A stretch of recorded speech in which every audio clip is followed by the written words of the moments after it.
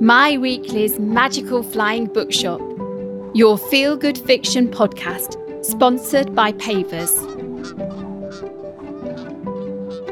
Pop on your favourite pair of slippers, curl up in the comfiest chair, and listen to your favourite authors chat away in My Weekly's Magical Flying Bookshop, landing wherever you are. So come on in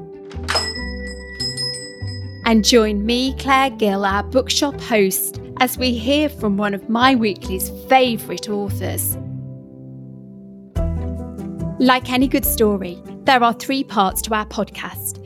In the first chapter, we kick off with a short story or an extract from our guest's latest book.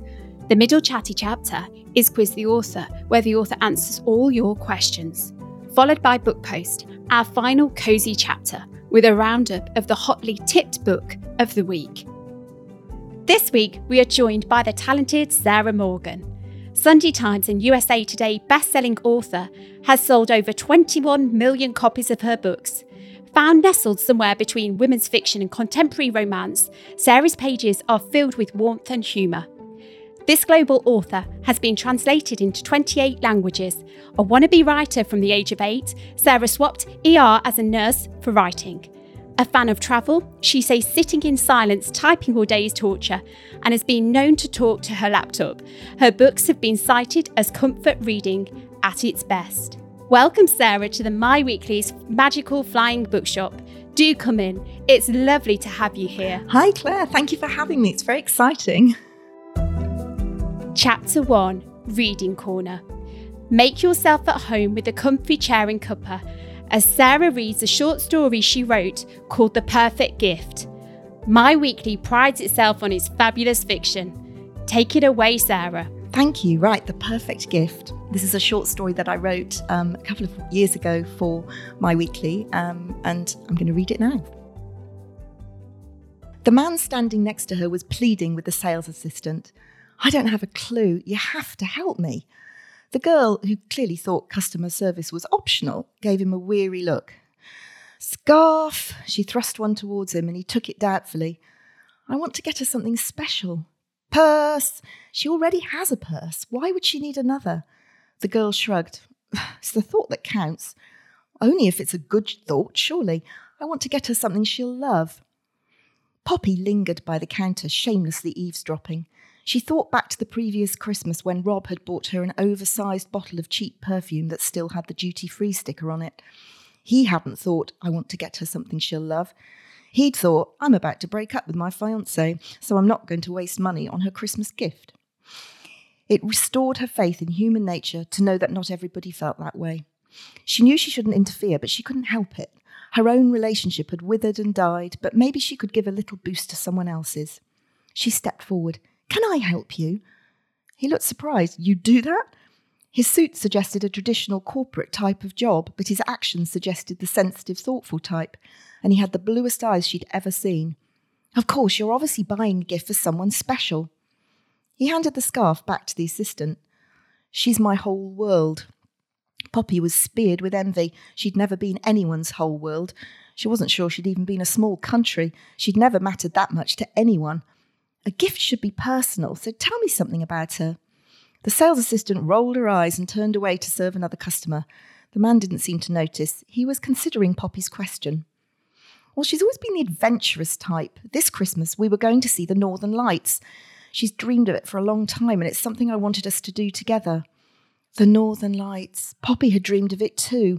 Her father had proposed to her mother in a small romantic cabin in the Arctic Circle. Poppy had never grown tired of hearing the story, even though she blamed them entirely for her ridiculously high expectations about relationships and romance. She wanted a love like theirs, and then she'd met Rob.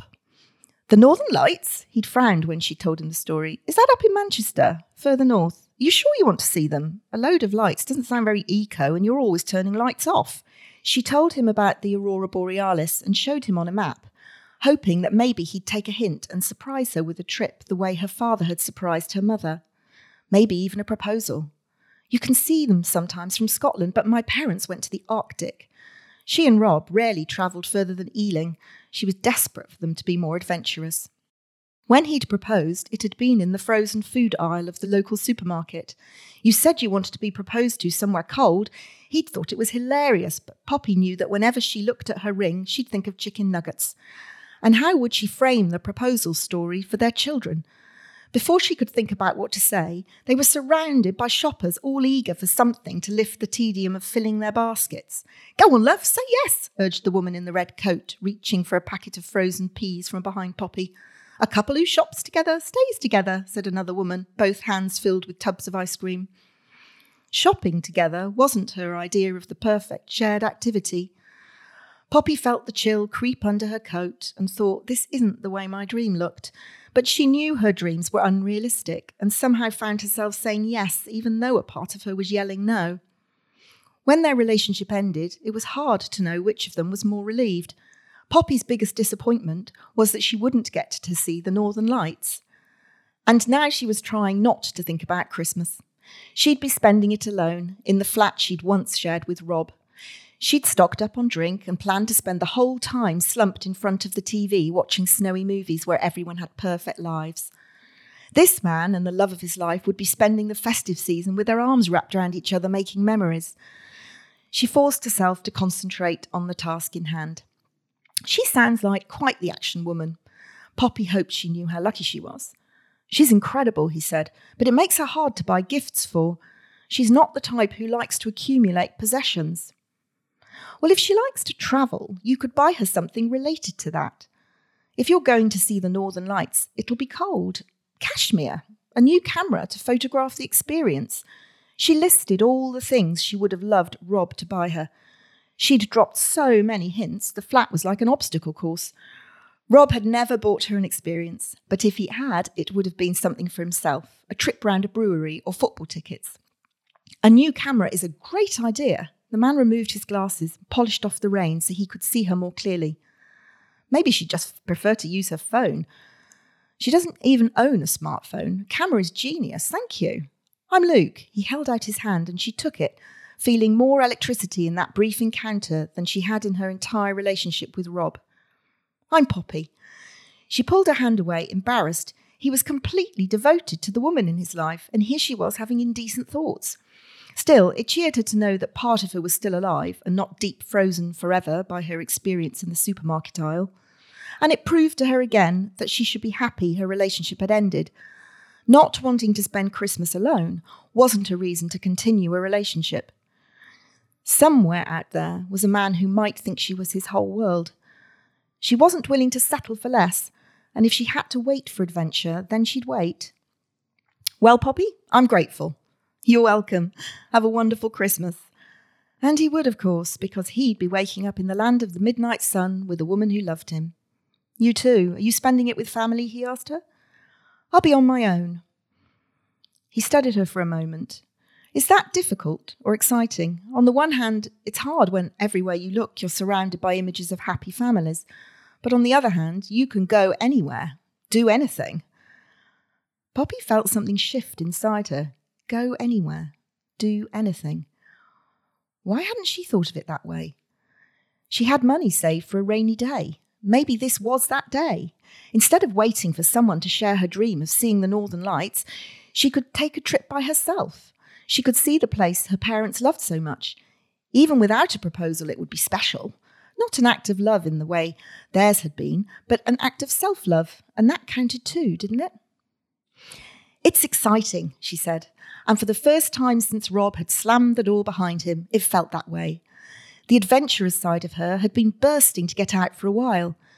Her mistake had been thinking she needed someone to be adventurous with. She could be adventurous alone. She would be adventurous alone. She almost hugged Luke out of sheer gratitude, but she managed to rein herself in and shake his hand one more time. 2 weeks later, and just 3 days before Christmas, she was standing in the queue at the airport wearing the cashmere jumper she'd bought herself as a treat, because why couldn't a girl buy her own gifts? And there he was, Luke, casually dressed this time, but definitely him, same blue eyes and the same smile. She waved and then snatched her hand back quickly. What was she thinking? Now he'd have to explain why a blonde stranger was waving to him. She expected him to ignore her, but he didn't. He waved back and strode across to her, kissing her as if they were old friends. "Poppy, it's fantastic to see you. Tell me you're going to see the Northern Lights." "I am. You inspired me, but you needn't worry," she said quickly. "I won't be following you around. I didn't know this was the tour you'd booked, obviously. That's a coincidence. Did the special woman in your life like her gift?" "She loved it." Poppy searched for an adventurous-looking woman with a camera dangling round her neck. "She's probably wondering why you're kissing a strange blonde." "She'd be delighted to see me kissing a strange blonde, although I think of you more as a kindred spirit than strange." Poppy was confused. She would, but she's old-fashioned. She wants to see me settled with a family, which is ironic given that she's the original adventurous single woman. If she were here now and saw us talking, she'd be matchmaking like mad. It would be embarrassing. "I went with your suggestion, by the way." He held up the camera as evidence. "Unfortunately, she won't be able to use it in person. She slipped on the ice 2 weeks ago and bruised her hip. She's mad with herself, of course. It's not easy being 90. She's not well enough to travel, but she insisted I come and photograph everything with her new camera." 90? Poppy looked at him stupidly, and his eyes narrowed. "Yes. Why, what did you—" He gave a slow smile of comprehension. "You thought she was your whole world." Poppy was breathless. "You said she was your whole world." "Well, she is," he spoke softly. "She's my grandmother. My parents were killed when I was 6 weeks old, and she raised me, sacrificed so much so that I could have everything." "I assumed you were buying the gift for your wife." "No wife, although my grandmother lectures me on that regularly." Poppy had a lump in her throat. "You're lucky to have someone so special in your life." "I am, but I can't believe you thought, well, I assumed." "Yes, I can see why, actually." His gaze was very blue. "Let's start this again, shall we? I'm Luke." "You're Poppy. Can I ask you a favour? My grandmother made me promise to take photos of every stage of my trip. This probably counts as the beginning, so shall we take one?" It felt like a beginning to her, although the beginning of what, she wasn't entirely sure yet. A relationship? Maybe. But most of all, it was the beginning of a brand new adventurous version of herself. It seemed fitting to take that photo together, since he was the reason she was here, so she posed with him, beaming into the camera as he extended his arm and took a photograph. "There, I'll send it, and then sit back and wait for the inevitable questions." He tucked the camera away. "They're calling our flight." "I don't suppose—" Yes! She was proud of her new daring self. "Yes, I would like to share this adventure with you." He smiled. "And you can help me with the photographs, as the camera was your idea. I'm so grateful to you for that." And she was grateful to him. What he'd given her was priceless. The perfect gift. Thanks for that fabulous short story, Sarah, and we can't wait to hear some more about your new novel too, after this short break. We hope you're enjoying My Weekly's Magical Flying Bookshop. Whether you're curled up at home in your favourite pair of slippers or listening as you stroll in the perfect pair of comfortable shoes. We're sponsored by Pavers, the family-run shoe company, founded by Kathy Paver in 1971. Oh, happy 50th birthday, Pavers. With hundreds of styles available for women and men, Pavers prides himself on having a wide range of sizes available, 1 to 10 for women and 6 to 14 for men, as well as a huge range of widths for each size and style, all so that you can find your perfect style. And you can feel good about shopping there too. Pavers is the first major shoe retailer to achieve carbon neutral international certification and has given away more than £1 million to date through the Pavers Foundation, where employees can apply for grants for their local community. Plus, until the end of August 2022, My Weekly's Magical Flying Bookshop listeners can get free delivery. Just quote Weekly1, that's WEEKLY1, as in the number 1, when you order. So whether you're tucked up at home, out for a walk, heading into the office, or dressing up for a special occasion, find your perfect style at pavers.co.uk. That's pavers.co.uk. Now, let me top up my tea and then let's get back to the episode. Chapter 2, Quiz the Author. This is the chapter where you get to quiz your favourite author. And don't forget you can send in your questions for future guests. Leave a voicemail on 01382 575 486 or record a voice memo on your phone and email it to flyingbookshop@myweekly.co.uk, or just send an email to that address with your question. Follow us on social media to find out who our next guests are, or head over to our website www.myweekly.co.uk/podcasts. Here we are on our bookshelf with its stunningly sparkly snowy Christmas cover, The Christmas Escape by Sarah Morgan. As the blurb says, could friendship be the most precious Christmas gift of all? Christy Sullivan has planned the perfect Christmas escape, a trip to Lapland with her family and best friend Alex. But facing a make-or-break marriage crisis, Christy needs time alone with her husband. The solution? Alex can take Christy's daughter to Lapland and they will reunite there for Christmas Day. What else are friends for? As secrets unravel and unexpected romance shines under the northern lights, can Christy and Alex's festive escape give them the courage to fight for the relationships they really want and save the precious gifts of each other's friendship? First of all, I wanted to say how this book makes me want to jump on a plane and go back to Lapland. I'm thinking of your description. She leaned forward in her seat as the road curved its way through endless snow-covered forests of spruce and pine, mountains rising in the distance. It was a frozen, snowy wonderland. You can just smell the birch and the pine trees. We visited Finnish Lapland a few years ago with the children, so I was interested to see that you'd based your latest in Swedish Lapland.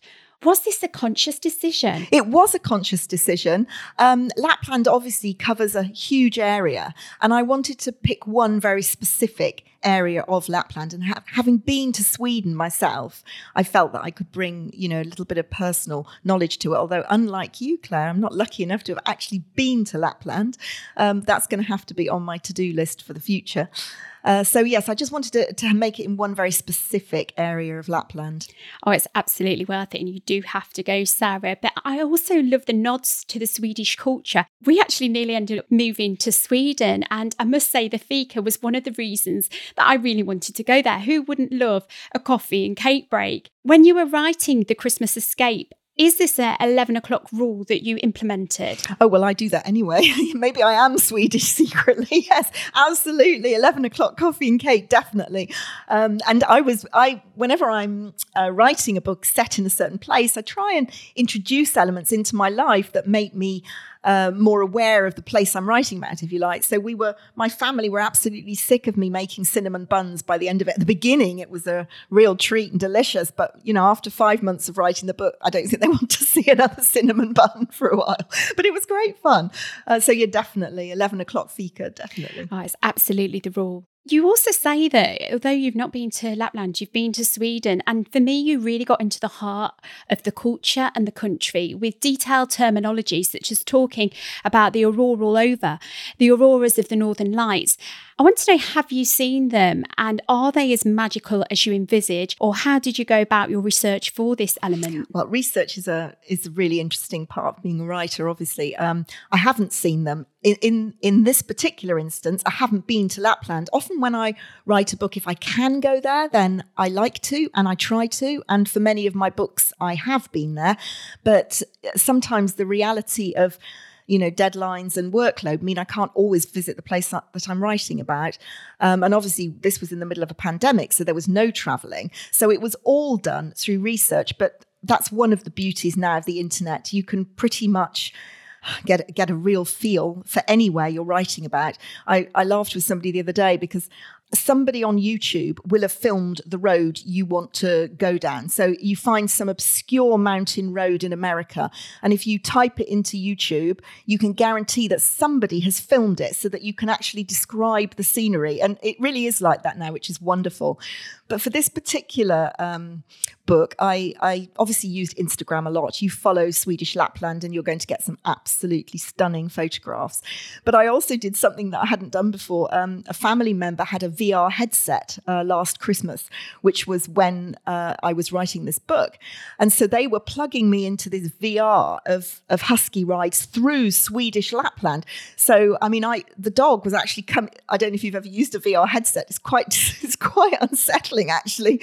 And the dog was sort of coming up to my face, and then we're going through the forest. So it's almost as if you're there. It's just incredible. So that's the sort of research that I was doing. And I have a couple of Swedish friends. So, I was sort of checking a few bits with them. But no, I wasn't able to go myself. But as I say, now that hopefully travel is resuming, that's something on my bucket list. What an ingenious way to research. I certainly have used a VR headset. Our house is very, very techie house. And I really commend you for going to those lengths, because it really did feel, if you hadn't have told me that you hadn't experienced that, I actually would have put money on that you had, because it seemed to come through the detail and the colour that you added to your book. And talking of sort of stunning settings, the charismatic description of the New York hotel Alex was staying in at Christmas, it wanted again to make me dive on a plane. I think I'm just going to camp out at the airport from now on. How important is it to have some festive travel in your books? Well, I mean, you definitely need festive elements. I think that's what's important about the Christmas book, because I write two books a year, one summer and one Christmas. And, the Christmas books are all about introducing those festive elements. And I think it's nice occasionally to have some variety. So obviously we're in very, very rural Lapland for most of this story, but we open, as you say, in glittering New York, and indeed in, a little country cottage in a little English traditional country cottage. So there is a bit of variety, which is always useful, because then you manage to get that glitter. But really with the New York scenes, I was showing the difference between Alex, the friend, and Christy, the heroine, because Alex is very much a city girl. So finding herself in the middle of Lapland is a whole new experience for her, and one she's not entirely sure she's going to enjoy. I definitely think that came across. And talking of the characters in The Christmas Escape, is this idea of friendship and family bonds. There's the sense that Christy and Alex are more like sisters than friends. How important was it to sort of shine a light on strong female friendship, that they can almost become family? The essence of life changing, in Alex's words. What would this mean for their friendship? Yes, it was very much a book about friendship, actually. And I think friends can indeed be like family. But one of the things that I really wanted to explore in this story was how friendship changes over time. So Alex and Christy have been friends since they were very, very young. And obviously what you tell each other everything when you're 12 and you're 16.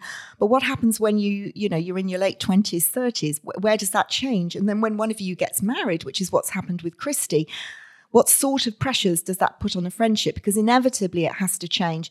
And can your relationship change with it? Because, your needs and what you can give as a friend are going to change as your own life changes. So really it was an exploration of how friendship changes and whether friendship can change. Can you still maintain such a close bond when you're perhaps committed to other people, in your life? As Christy gets married, she has a child, inevitably it's going to change. And that's one of the things that I wanted to explore. I definitely think that change in relationship through the ages came through. And also in terms of family, in terms of roles within family. For Christy, she loved being the homemaker, but there is that sense of what is left of her. How important was it to highlight through Christy's identity that sense of losing things when you are all about the family, and Seb's sense of family of everything being sucked up by money, that he felt the pressure of being a breadwinner. How important was it to define these two very different viewpoints of Seb and of Christy? Oh, it was very important, because from Seb's point of view, everything that he did was completely logical. He felt all that pressure to be the breadwinner, but he didn't share it with her, because that's also sharing pressure, and he was trying to protect. So everything that he did came from a very logical place when you look at his background. And Christy, of course, was the same. And people do behave like that. Whenever we make choices, we're usually making them because of our own past experiences, our own lived experiences. And they may seem nonsensical to someone else, but to you, they're completely logical. And that's one of the fun things as a writer, of course, because you can explore all these different approaches, and no two characters will ever make the same choices, which is why we can carry on writing stories again and again, because no two people are the same and no two choices are going to be the same. It all depends on your own experience and your own beliefs. I think that's so true. And I think one of the amazing things about authors is making those decisions on which path are you going to take the character down. I think that's really amazing. Talking of sort of family, Robin has been estranged from hers for 3 decades. We all know families are complicated engines and every family unit has its ghosts and its falling out. But The Christmas Escape is a story of family rediscovering each other, if you like, of new bonds and new relationships being formed. Why did you feel so compelled to explore this issue, the idea of escaping from the past and moving into the future? Yes, I'm always fascinated by complicated families. I mean, complicated friendships, any complicated relationship really is obviously real fodder for a writer. But I'm interested in what breaks a family apart, what a family can forgive. And again, it goes back to your own experiences. But Robin's sister, who is Christie's mother, who's obviously not in the book because she's died, but Robin's sister could not forgive her for things that she'd done years before. And I wanted to explore that really. And of course, she had her own reasons. Christie's mother had her own reasons for not forgiving her sister. But that was something that had stayed between them and that was never mended. So if you like, it's being mended now in this next generation because Christie reaches out to her. So I suppose I also wanted to explore, what you forgive in a family, what you forgive in a friendship, because, that's part of what's between Alex and Christie. But, whether you can heal these rifts, is there a rift that's too great to be healed, or can you kind of bring it together again? I liked the idea that although the rift had been there and had never been healed while Christie's mother was alive, later it was, and it sort of comes full circle so that the family is bonded again. And with the book, you should be left with the feeling that this is something moving forward that they're going to build together, that this family will endure and grow stronger. There was definitely that sense of contentment at the end. Everything had been tied up and that they had got this future to move towards. That definitely came across. And it's also packed with Christmas, not just love, but Christmas. With Alex, who works for a toy company, and she's known as the Queen of Christmas at work, with Arctic range of toys that made me sort of want to be a child again and live in the story. I mean, you've got a board game there set in Lapland. How fun was it to weave these ideas, these toy inventions that were, of course, fictitious, but into the story? Oh, that was great fun. I mean, really great fun. And I like the idea that, Alex was a toy expert, which actually did link back to her own background, where her parents used to give her, I don't want to spoil. It's difficult to know how much no spoilers, to say, isn't it? But it did link. There was a logic to her being this toy expert. But yes, I had great fun inventing an Arctic range, and I wanted to go off and do it. Arctic Monopoly. There's some merch ideas there. Honestly, I was reading it and thinking, what a great idea. I would love to play that. Never mind about my children. I want to have a go at that. So thanks for creating that world. That was great. It's such a snowy sort of escape in Lapland, in particular, where Alex is talking about going dog sledging on Christmas Eve. And talking about the day before Christmas, she says it was usually her favourite day because Christmas was still to come. I absolutely agree with that kind of statement, that there is so much magic in that kind of anticipation of Christmas Eve. Is this how you feel about Christmas Eve? Yes, I mean, I love it. I love Christmas, which is one of the reasons that I write every single year. I write a Christmas book. And I think the anticipation and the build is part of the fun of it. And it's the time that you have your own Christmas traditions, and obviously everybody has their own. And I love those, the build up, the getting the tree, the decorating, the baking, and all the things that you do. Yes, I do. And of course, once Christmas Day comes, then it's downhill, isn't it? Because it's over. So I think I do enjoy the anticipation. And for me, when I'm writing, because I start my Christmas book in about October, So I have the longest build up and anticipation of anybody, really. My family are used to me playing Christmas music in October when actually, it's still quite warm outside sometimes. The harder bit is when you hit January and everyone else is putting Christmas behind them, but I'm probably still writing it. And it's much harder to feel festive after Christmas. So yes, I think I do enjoy the anticipation, the build-up. Excellent. And who doesn't? But amongst all these Christmas festivities and warmth, there was a really interesting point that you made that made me automatically think back to my A-level English Lit teacher. She said something like, there is an average amount of books that you will read in your lifetime. And her point was, don't waste it on books that you're not enjoying. And it's always stuck with me. And you make a comment about Christie eyeing up a slim book that's won a big award, but she just can't get into it. And she couldn't bring herself to read it because it was a book that she felt would make her miserable. I wanted to know, is this your voice coming through here in Christie? And is this why you chose to write heartwarming fiction? Yes, that's quite interesting. That probably is slightly my voice. It is a discussion that I have frequently with friends and family. If you're not enjoying a book, should you carry on? And I tend to think life's too short. If you're not enjoying it, if it's hard work, put it down. Although it does depend on the book, because if you're really learning something from it and it might be quite hard to read, it doesn't necessarily mean you're going to abandon it. But if you're really not enjoying a book, then I think probably it's worth abandoning it. But I know many people who would disagree with me. And of course, reading, it's a funny thing, isn't it? Because reading is quite aspirational and you're often judged by your reading. So people are often afraid to admit what they're reading. They talk about guilty pleasures and, why should you be guilty for reading something that you enjoy? You can pass your time any way you like. So I think it's up to the individual. Some people feel they absolutely have to finish a book no matter what. And I think one of the advantages and disadvantages of book groups is sometimes it's good to read stuff you wouldn't normally pick up. You might discover all sorts of authors. But I think part of Christie's situation in that book was that she was desperately trying to fit in with the local community.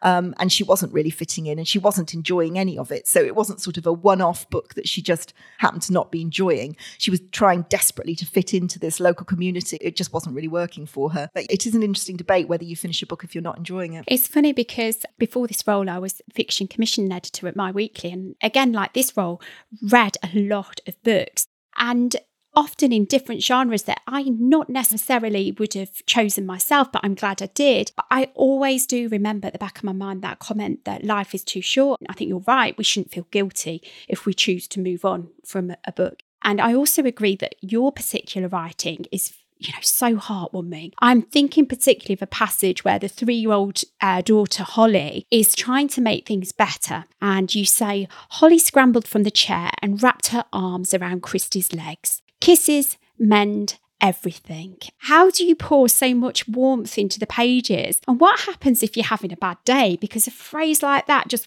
warms anybody's heart. Oh, well, bad days, you write through bad days because this is my job, so I'll do it. But, it's never, I write hopeful fiction. So, I do tackle big themes and these are things that happen to people all the time. People go through rough times, but I suppose what I'm always showing and exploring is how you handle that and how you come through that. And, my characters, the books are always hopeful. And I think that's really important. And I think that's because that's what I'm like myself. So I suppose I do just reflect the way I think, really. But yes, if you're having a bad day, it isn't actually always hard to write happy stuff if you're having a bad day. Sometimes it's, it's a bit of an escape yourself. I think it's true to say that your characters do get into your head as a reader. I felt like they were, real sort of human beings, and you've acknowledged this yourself in your writing. So I want to know, number one, is there going to be a sequel? For me, there definitely seem to be so many opportunities for Christie. I'm not going to spoil it, but there was hints at the end there what was going on in their next stage of their life. And also for Alex as well. And Robin as well with Lapland and whether everybody's going to visit again. So do you feel sad when you leave the characters at the end of the book? And in this particular case, will there be a sequel for it? Well, I hope if I've done a good job, then I hope that readers will be sad when they finish the book, in the sense that they want to know more, not sad because the book's made them sad, but because they want to know more about the characters. And I certainly feel as if the characters are real. By the time I finish a book, I would be definitely sending them a Christmas card and I would know them. And it's always quite sad letting characters go, but I do tend to do that now and move on. In the past, I have written books that are linked. I wrote several series that were linked, but at the moment I'm just pretty much sticking to individual. So the story is sort of complete in itself and I won't go back there.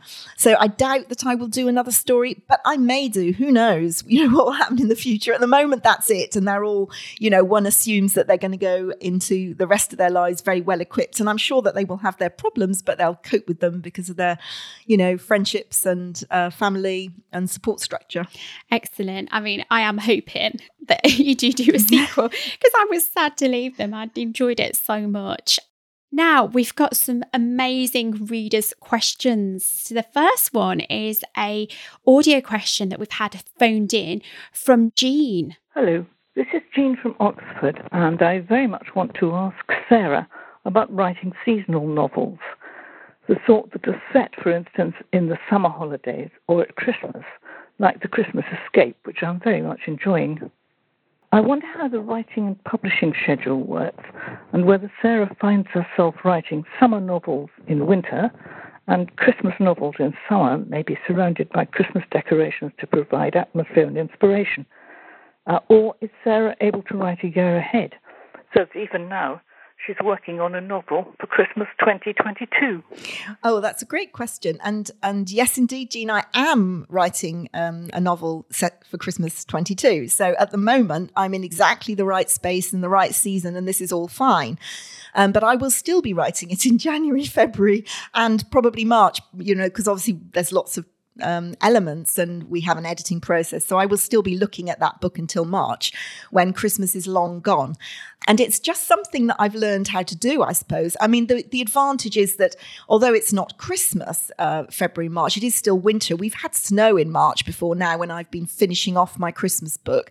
So that's been very helpful. But it's true that with the way that I'm published with One Summer, One Winter, I am always for a chunk of it, I do write out of season. Then I will be starting my summer book in around March when indeed we could have snow. So some of the book that I write will be in the correct season, but the rest of it won't. That's the answer. Yes, sometimes that can be quite challenging. But again, it's just something that I've learned to do, really. And I do sometimes use props to help myself. So even now I have a little Christmas tree up, and I've had that up since I started the book that I'm writing now, early October. And I've got my Christmas music, and if I need to get in the mood, I can. So I have things to help me. And I'm the one that still has a Christmas tree up in February, March, because I'm trying to keep myself in the mood. And likewise in the summer, I can make myself feel summery. It's part of the job, really. I love that idea of even in the sort of blistering summer, you having that Christmas tree there yes. with all the scents and the Christmas, scents that come through. We've also got a question that's been emailed in from Anne Jones. She wants to know, what was your favourite book as a child? Oh, Anne, that's a great question. Well, I read a lot as a child, and I went through different phases. I was a horse-mad child for a while, so I read so much horse fiction, the Flicker, the Wyoming, and Black Beauty, all of them. I just read everything to do with horses. And then I went through a historical novel phase, and I read everything there was to read about the Tudors, and I literally read everything from Jane Eyre to Jilly Cooper. So I read really widely, which was brilliant. I don't think I could name one favourite novel. Then I have books from when I was little. I've still got my original version of Winnie the Pooh, which falls apart, and 101 Dalmatians. Well, I did love that one, and I've still got the original, so maybe that was one of my favourites. I think it's so nice to keep your books from childhood. I've got my full collection of Topsy and Tim books, and also Flossie Tea Cake, where she puts on a coat and goes off to be an 18-year-old all of a sudden, which I just thought as an 8-year-old was amazing that she could go out and drive a car, and it was just fabulous. So I think definitely hold on to those children's books. So we've got one last reader's question, and this is from Jenny, and she has phoned this through.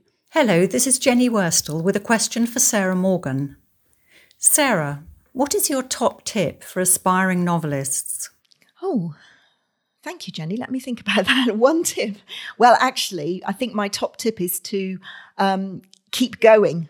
I think that keeping going is the hardest thing when you're a writer, because you're bound, whether you're an experienced writer or a new writer, you're bound to hit a moment where you think, I don't know what I'm doing. I don't know what I'm writing next. You have a crisis of confidence. And the most important thing is to keep writing and keep going.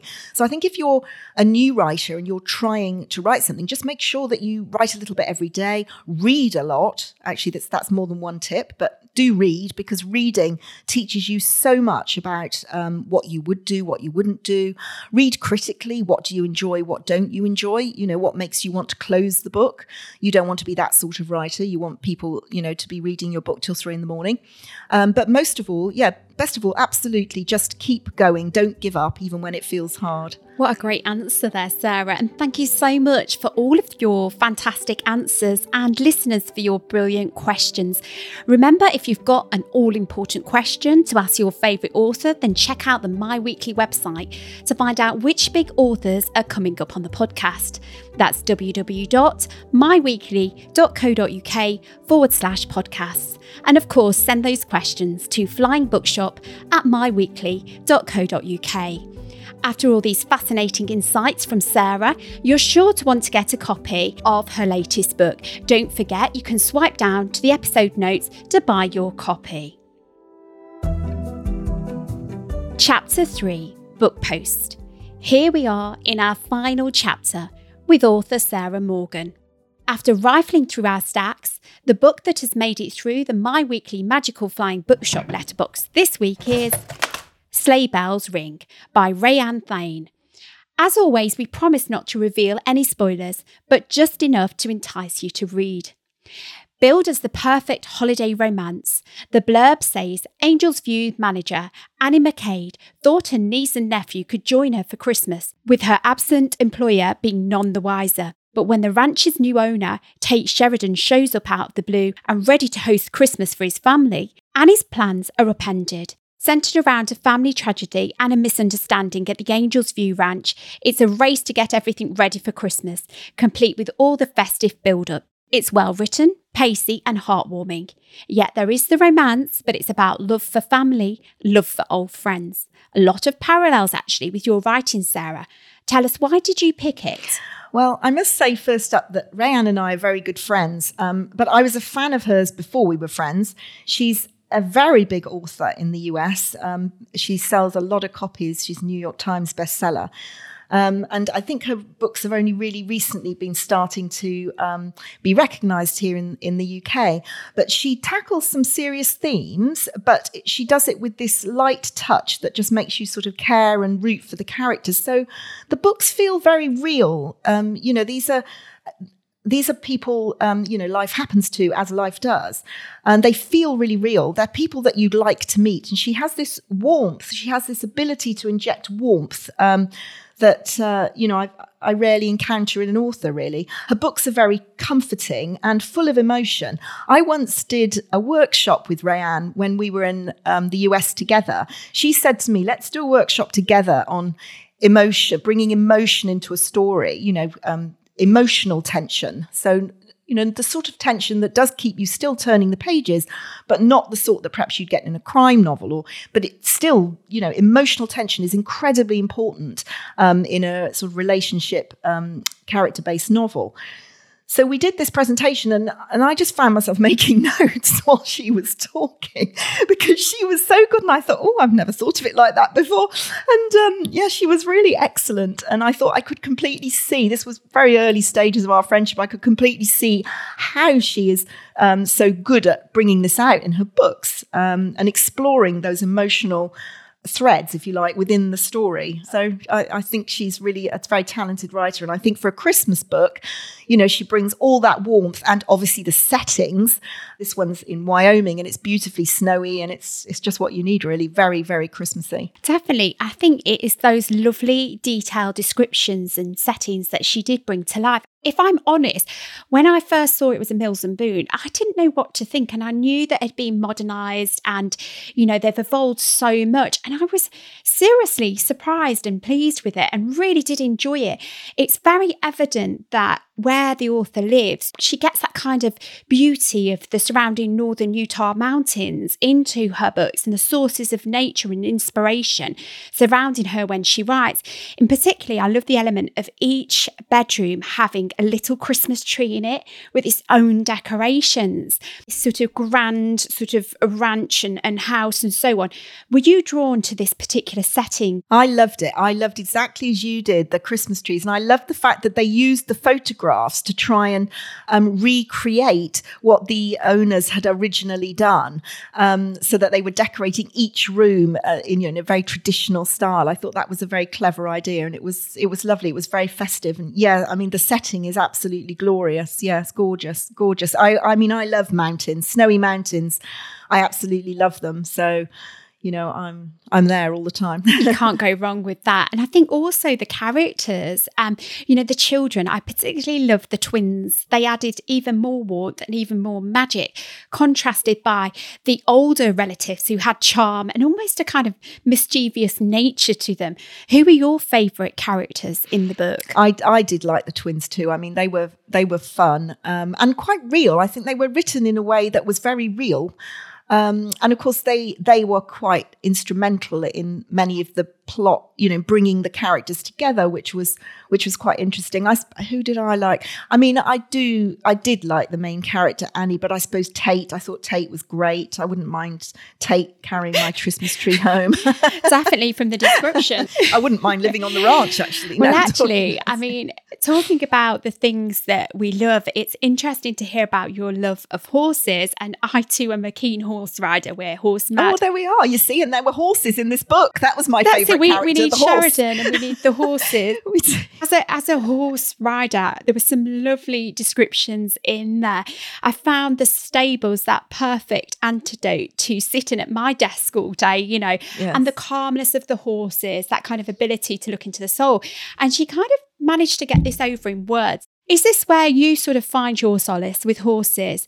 And do you sort of ever talk to the horses about your new novel sort of ideas at all? Yes, sadly, my life is quite short of horses at the moment, sadly. But if it wasn't, I would definitely be talking to horses. Yes, I had my own for a while. I was lucky enough to have my own. That was amazing, but that's going back a while.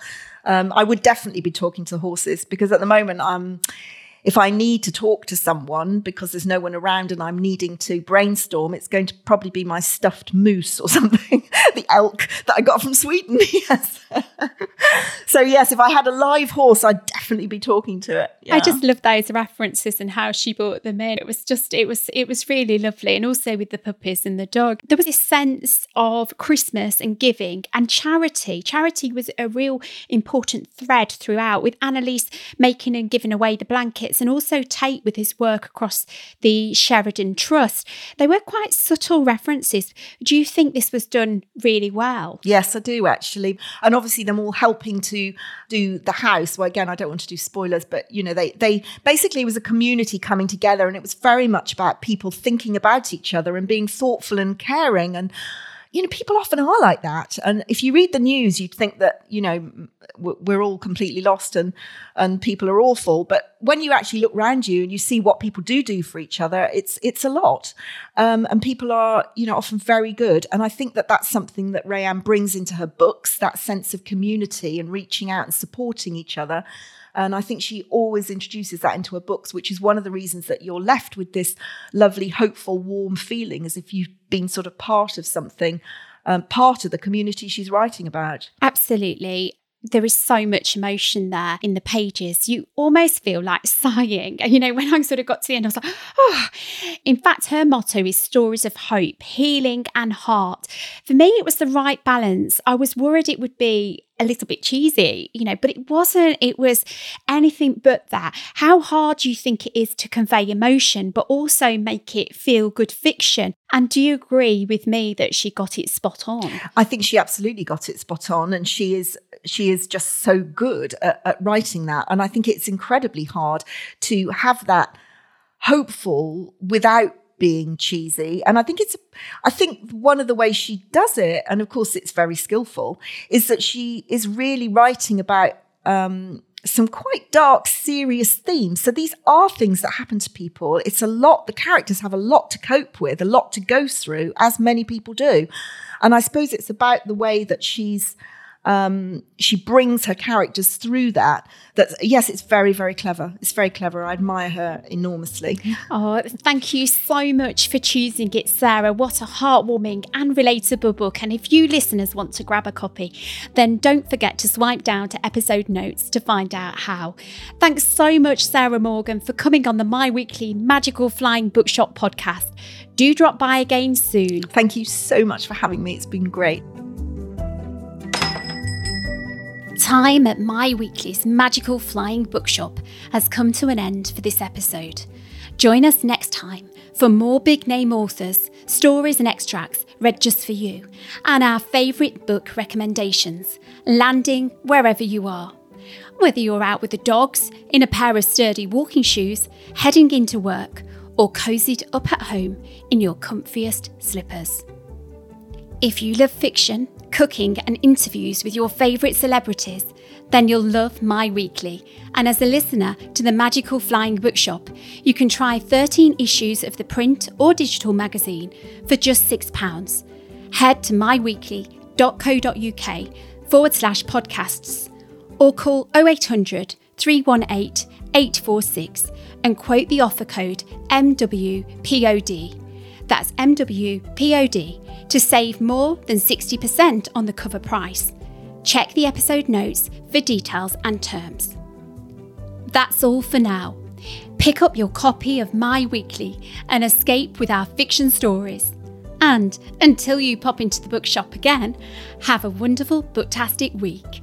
I'm Claire Gill, and this was My Weekly's Magical Flying Bookshop, sponsored by Pavers, your perfect style.